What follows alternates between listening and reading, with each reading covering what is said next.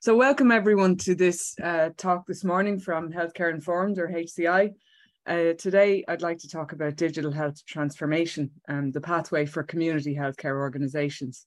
My own background, just to introduce myself, my name is Claire Harney. I work with HCI as the Director of Digital Development, and I also work in RCSI as a Programme Director on leading digital health transformation. Having worked in a number of hospitals and HIQA and the Department of Health and HSE over a number of years, the past 25 years now at this stage. So always involved around kind of things like information governance, standards around information management. And I came to the conclusion fairly early on that there's got to be a better way to manage information in our health system so that it serves us as healthcare workers and also serves the people that we treat. So that's my own background. HCI itself, in case you're not familiar with the organisation, HCI works with health and social care providers nationally and internationally to support them to make intelligence-driven decisions to attain, manage and improve quality, safety and regulatory compliance. We do this through a range of quality and safety professional services and digital transformation products and services. And here's the bit that I'm involved in significantly. So we offer a number of digital transformation products around your quality and patient safety management systems. As part of that, we support health and social care organisations to develop quality management information systems to streamline and transform their quality and safety processes. In this session, I'm going to delve a little deeper into digital health transformation and how it can support community care in achieving the goals set out in Sláintecare. And then moving swiftly on to the agenda. So just what I'm going to speak on today. So I'll talk a little bit about Sláintecare and the kind of impact that it has on CHOs and community care in general in Ireland. Digital health transformation, what is it? Why are we looking at digital health as the solution to some of the burdens that we face in healthcare? And how can we leverage technology as an enabler? How can we at HCI help with this? And then finally, any questions at the end. So Sláintecare, the tagline there is right care, right place, right time. And the right place of care delivery is shifting in accordance with the implementation and action plan for Sláintecare for 2021 to 2023. And this shift is happening from acute care into community care. And we hear a lot about this in the media and indeed at conferences lately, that we need to shift care out of hospitals. But where do we shift it? And that is into community care. And just to pull a couple of key items out of the implementation plan. So you've got Reform Programme 1 and 2 there, and some of the projects, some of those key aspects that stand out as highly relevant here to this talk. As part of these reforms, the work streams around these projects involve building health and social care services at a community level to meet the identified needs of local populations, establishing 96 new community healthcare networks that will provide the foundation and organisational structures that will enable integrated care with primary and acute care partners, recruiting up to 7,000 more community-based healthcare staff, building community capacity to provide services to people with a disability through both mainstream health services and specialist disability services, the scaling of community intervention teams, virtual wards and community sessions. These are just some of the planned work streams. On the flip side, under the same action plan, in relation to hospital and acute care, the goal is to reduce length of stay and encourage innovations in the shift of care to the community or provide hospital avoidance measures. So in a healthcare system under pressure, with increasing demands from many angles, we're facing into winter, we have increasing instances of chronic disease, we have an aging population, we're still dealing with a pandemic, cyber threats are a constant, and we have a need to continuously recruit and retain staff. So how do we find a way to keep on top of all this and deliver excellence in care while still managing to remain compliant with standards and serve our population? So over the years, I've looked at digital health as a solution, I guess, to help enable some of the solving of these problems. And there's some definitions there on the screen. And really, the first one is kind of quite generic. I like the health and healthcare in the context of digital societies. I like this one best because we are all living in a digital society now at this stage. And you only have to look at things like banking or public transport to see the changes that have happened in really recent years. I would leave a bank fairly quickly if I had to go into a branch now to transfer money. I expect to be able to do it on an application. Similarly, I expect to be able to look on an app and see where taxis are in my locality, be able to order a taxi through the app, see who the driver is and when they're going to arrive. 10 years ago, that wasn't a possibility. And these are changes that have happened quite dramatically in those industries. And we have to look and see, is there an opportunity for these types of solutions to make a difference in healthcare and to enable us as healthcare providers to deliver care? So what are the forces driving digital health adoption? So when we look at what's pushing us towards digital transformation, we have workforce changes. We have an increasing gig economy. Many workers are choosing to either work from home or work from different localities or want to be able to be mobile when they're working. And while that's not always feasible in healthcare, it is feasible in many roles. And so we have to adapt to enable us to recruit and retain staff. We also have feminization of medical workforces. Globally, there's evidence to suggest that more and more women are coming into healthcare and remaining in healthcare throughout their lives, including their lives in raising families. And this requires us to bring flexibility into roles. And again, this can be difficult in healthcare when there are constraints on service delivery. We have technology trends, and that speaks to some of the other industries I spoke about: artificial intelligence, machine learning, mobile technologies, Internet of Things, analytics, and precision medicine. These are things that we often hear about in the media, but what are they and how can they actually enable us?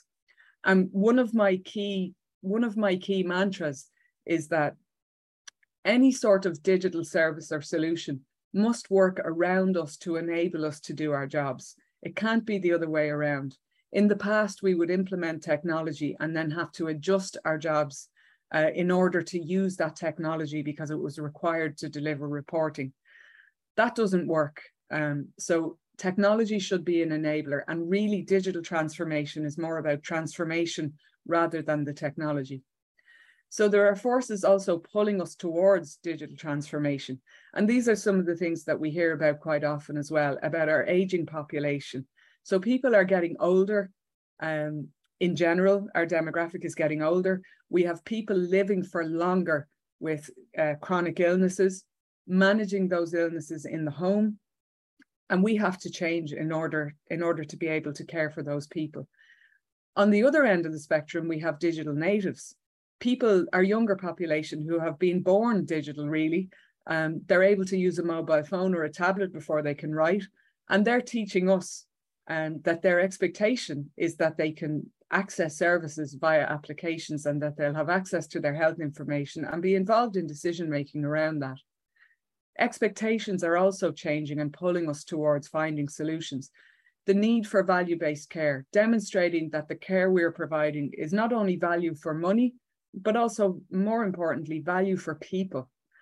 We need to increase wellness, and there is an expectation that wellness can remain with people as their care provision in the home is given, to stop them from ending up in the hospital environment. And we have those changing patterns of ill health, management of chronic disease at home, people living longer with multi-comorbidities. And so I'm going to look at how digital health can act as an enabler in response to these forces. So why is this important? What does it enable? So it enables connected care, again, with a mobile population who need to be able to access care wherever they are.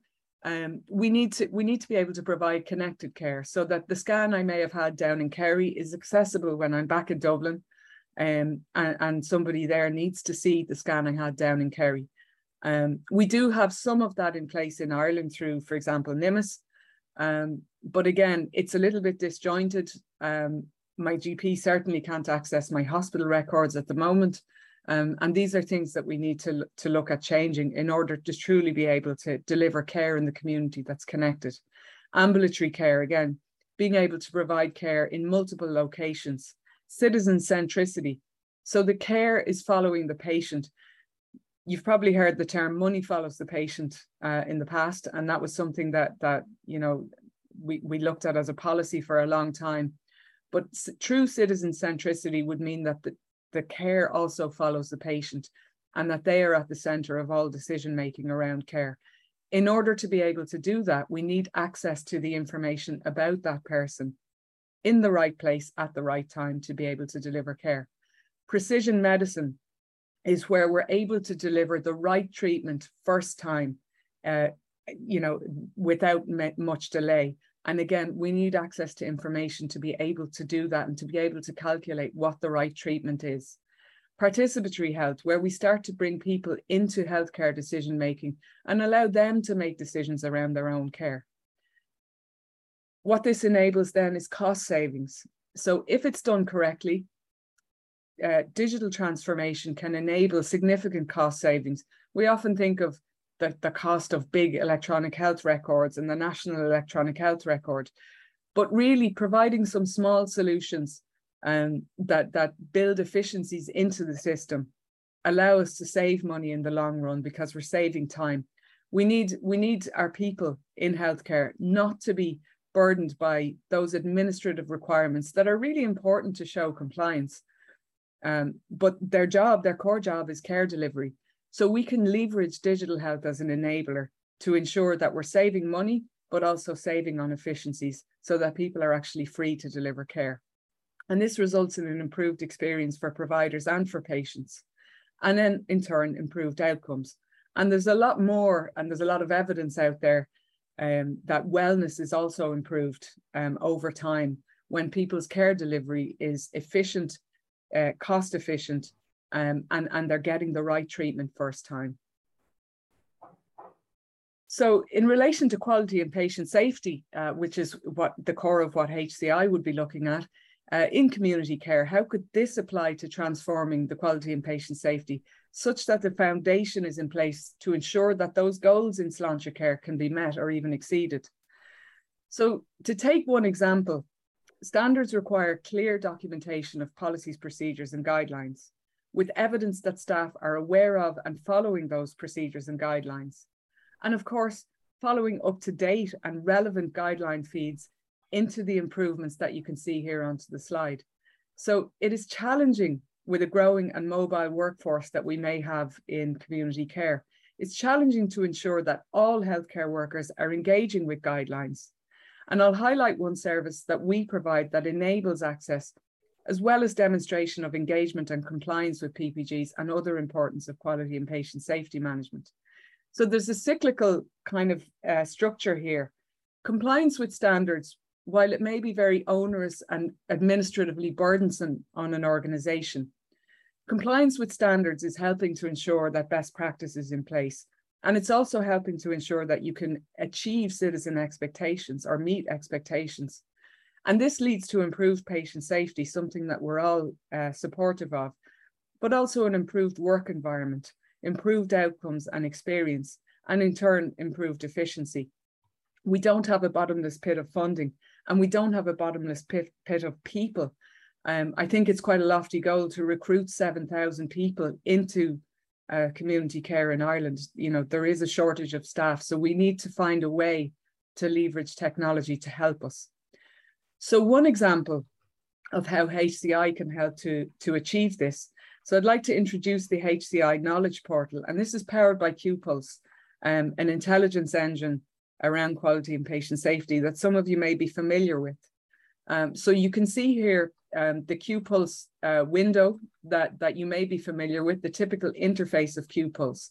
But using the power of that engine, HCI have created a portal that enables easy access to your quality and patient safety system. So the portal itself has a number of components to it. So you've got your policies, procedures and guidelines library that you can see there. And apologies, I'm looking at my other screen when I look at this. That's where all of your policies, procedures and guidelines are stored. And I will delve into that one as an example during my slides. You've also got incidents and occurrence reporting for incident and risk management, reporting of those. We've got a suite of training modules to enable the recording of mandatory training and optional training, but also the efficient recording of training attendance, and also the analysis of training compliance for all staff members, no matter where they are. We've also got a risk register in there and surveys, and there are many other modules that can be added. So to look in particular into one of those, I'll go into the PPG library. And within that, what you see there are icons that are very easy to understand and quickly figure out what you would be looking for. So this differs from what you might be used to seeing when you're looking for PPGs. This is mobile enabled. So a mobile workforce can access policies, procedures, and guidelines wherever they are, from a mobile device or a tablet or whatever it is that they have with them. They're grouped according to your needs. So this is an example of a grouping of policies, procedures, and guidelines, but there are over 200 different icons that can be used in order to enable the quick search for people to find any PPGs they might be looking for. So as they click on those, they'll drill down, or if they know the name of a document, they can always search for it. On the other side of that, there is analysis for line managers or quality managers within the system to see, are the PPGs that we have up to date? What is due for review soon? What is overdue for review? And the beauty of this is that the numbers that you can see there, for example, 126 documents are overdue for review. You can actually click on that number and it will drill down and bring you to those documents, show you who the author is, who the responsible person is, and you can then fire off a notification that those documents are overdue for review. So it enables the management and compliance aspect. Those reporting tools are already there and built into the system, bespoke to your organization. Another example, and that can be done by date range. This also enables the acknowledgement of documents by all staff roles that should need to acknowledge certain types of documents. So if you took, for example, a guideline on hand hygiene, that can be found in the policies and procedures area through the portal. All staff who should be following that guideline would receive an automated email to tell them that they must review and acknowledge that document. And when they go into the system to acknowledge it, they will be told that by acknowledging this document, you are agreeing to comply with this document. And then the quality manager will receive the notification that that acknowledgement is in place and the staff member has agreed to follow that procedure. So it gives you that peace of mind around compliance. And then you've got the reporting tools there to show the evidence. Other reporting tools, just to give you a snapshot of the power of the analytics behind this and the intelligence, this is a reporting on incidents. So different incidents by category and trends, so that you as a manager can see very quickly if there are any spikes in various types of incidents. And again, these are drillable. So you can click on any of those numbers. You can see that there in 2019, in October of 2019, there is a spike in a certain type of incident. You can click on that and it will actually bring up those incidents, and then you can follow those through to the responsible person and contact them to resolve. So it gives you that power so that you don't have to go searching for things. It's all there at the touch of a button. And you can view these in various formats, and you can also export them as reports for management meetings. Again, in training, you can demonstrate compliance.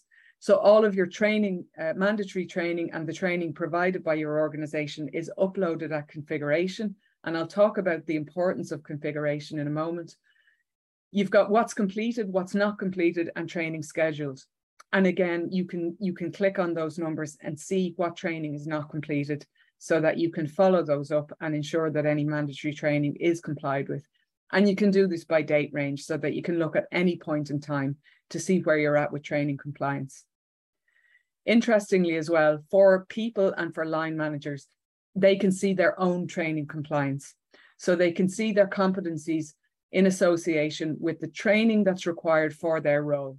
And you can see that this person here, it's just a dummy name as a demonstration, is not yet competent, because there are 2 of the mandatory training courses for their role that are not yet completed. But you can see that they're booked. So that means then that person can see you know, I'm up to date with my training. The ones that need to be renewed are in place. And you can also see renewable, whether something is renewable or not. So many of the trainings obviously have to be renewed kind of every 2 to 3 years. And all of that is tracked through the system. So how does all this information get into the system? And this is the important thing about digital solutions. They only work if the right information is in place in the first place. And that's why HCI have developed Innovate, which is the project to implement this solution. When you're looking at digital transformation, it's not really about the technology, as I said. The technology must be the enabler, but it must enable people. And so HCI work to ensure that that's what happens. And they've developed Innovate in response to that. It's vital that the technology supports strong processes in a way that helps the achievement of best practice. So at this point, any process re-engineering that's needed, policies and procedures are uploaded and fully accessible as required. And the full configuration includes that the staff roles are aligned with automated notifications for document acknowledgement, and staff training is completed before go live so that everyone hits the ground running. Really, the portal is quite intuitive and easy to use using your phone and requires very little training. And feedback so far has been very positive on it. It's in place now in a number of hospitals. I'm available, I should say, to provide any demonstrations that people would want to see or to discuss any aspects of the portal that are of interest. So just to bring you through the project management aspect of it, over a 3-month period, we deploy a senior team from HCI to work with senior management and key staff from your organisation to ensure that there's a project plan and a work plan in place with a risk register for the project to ensure that timelines are met and that the final product is what you actually need. There are monthly project meetings to ensure that everything is going as it should. And we also work on the staff communication programme to ensure that staff are actually on board with this. Evidence would suggest that throwing technology at services doesn't necessarily work unless staff can actually see that the value this is going to bring and how it's going to help them to do their jobs. And the output there is the effective change control for your organisation. For process development, again, senior management from your organisation and key staff who would be responsible for important policies and procedures and guidelines, we bring you through a governance and process review to ensure that any processes that need to be re-engineered can be at that point. And the output is that your policies and procedures can be uploaded into the system, already configured to be notifying the relevant staff that those policies and procedures that are relevant to them are on the system. So they will always be seeing the most recent version of any guideline that goes up on the system. And then system design. We configure the system to fit your organisation. We complete an implementation report and take feedback from you. We also provide a demo system so that people can become familiar with it before it goes live. And the output there is that there's bespoke configuration that works for your organisation and that it's ready to go when it goes live. And that process has been built up over time, is now the best practice process and is working very, very well.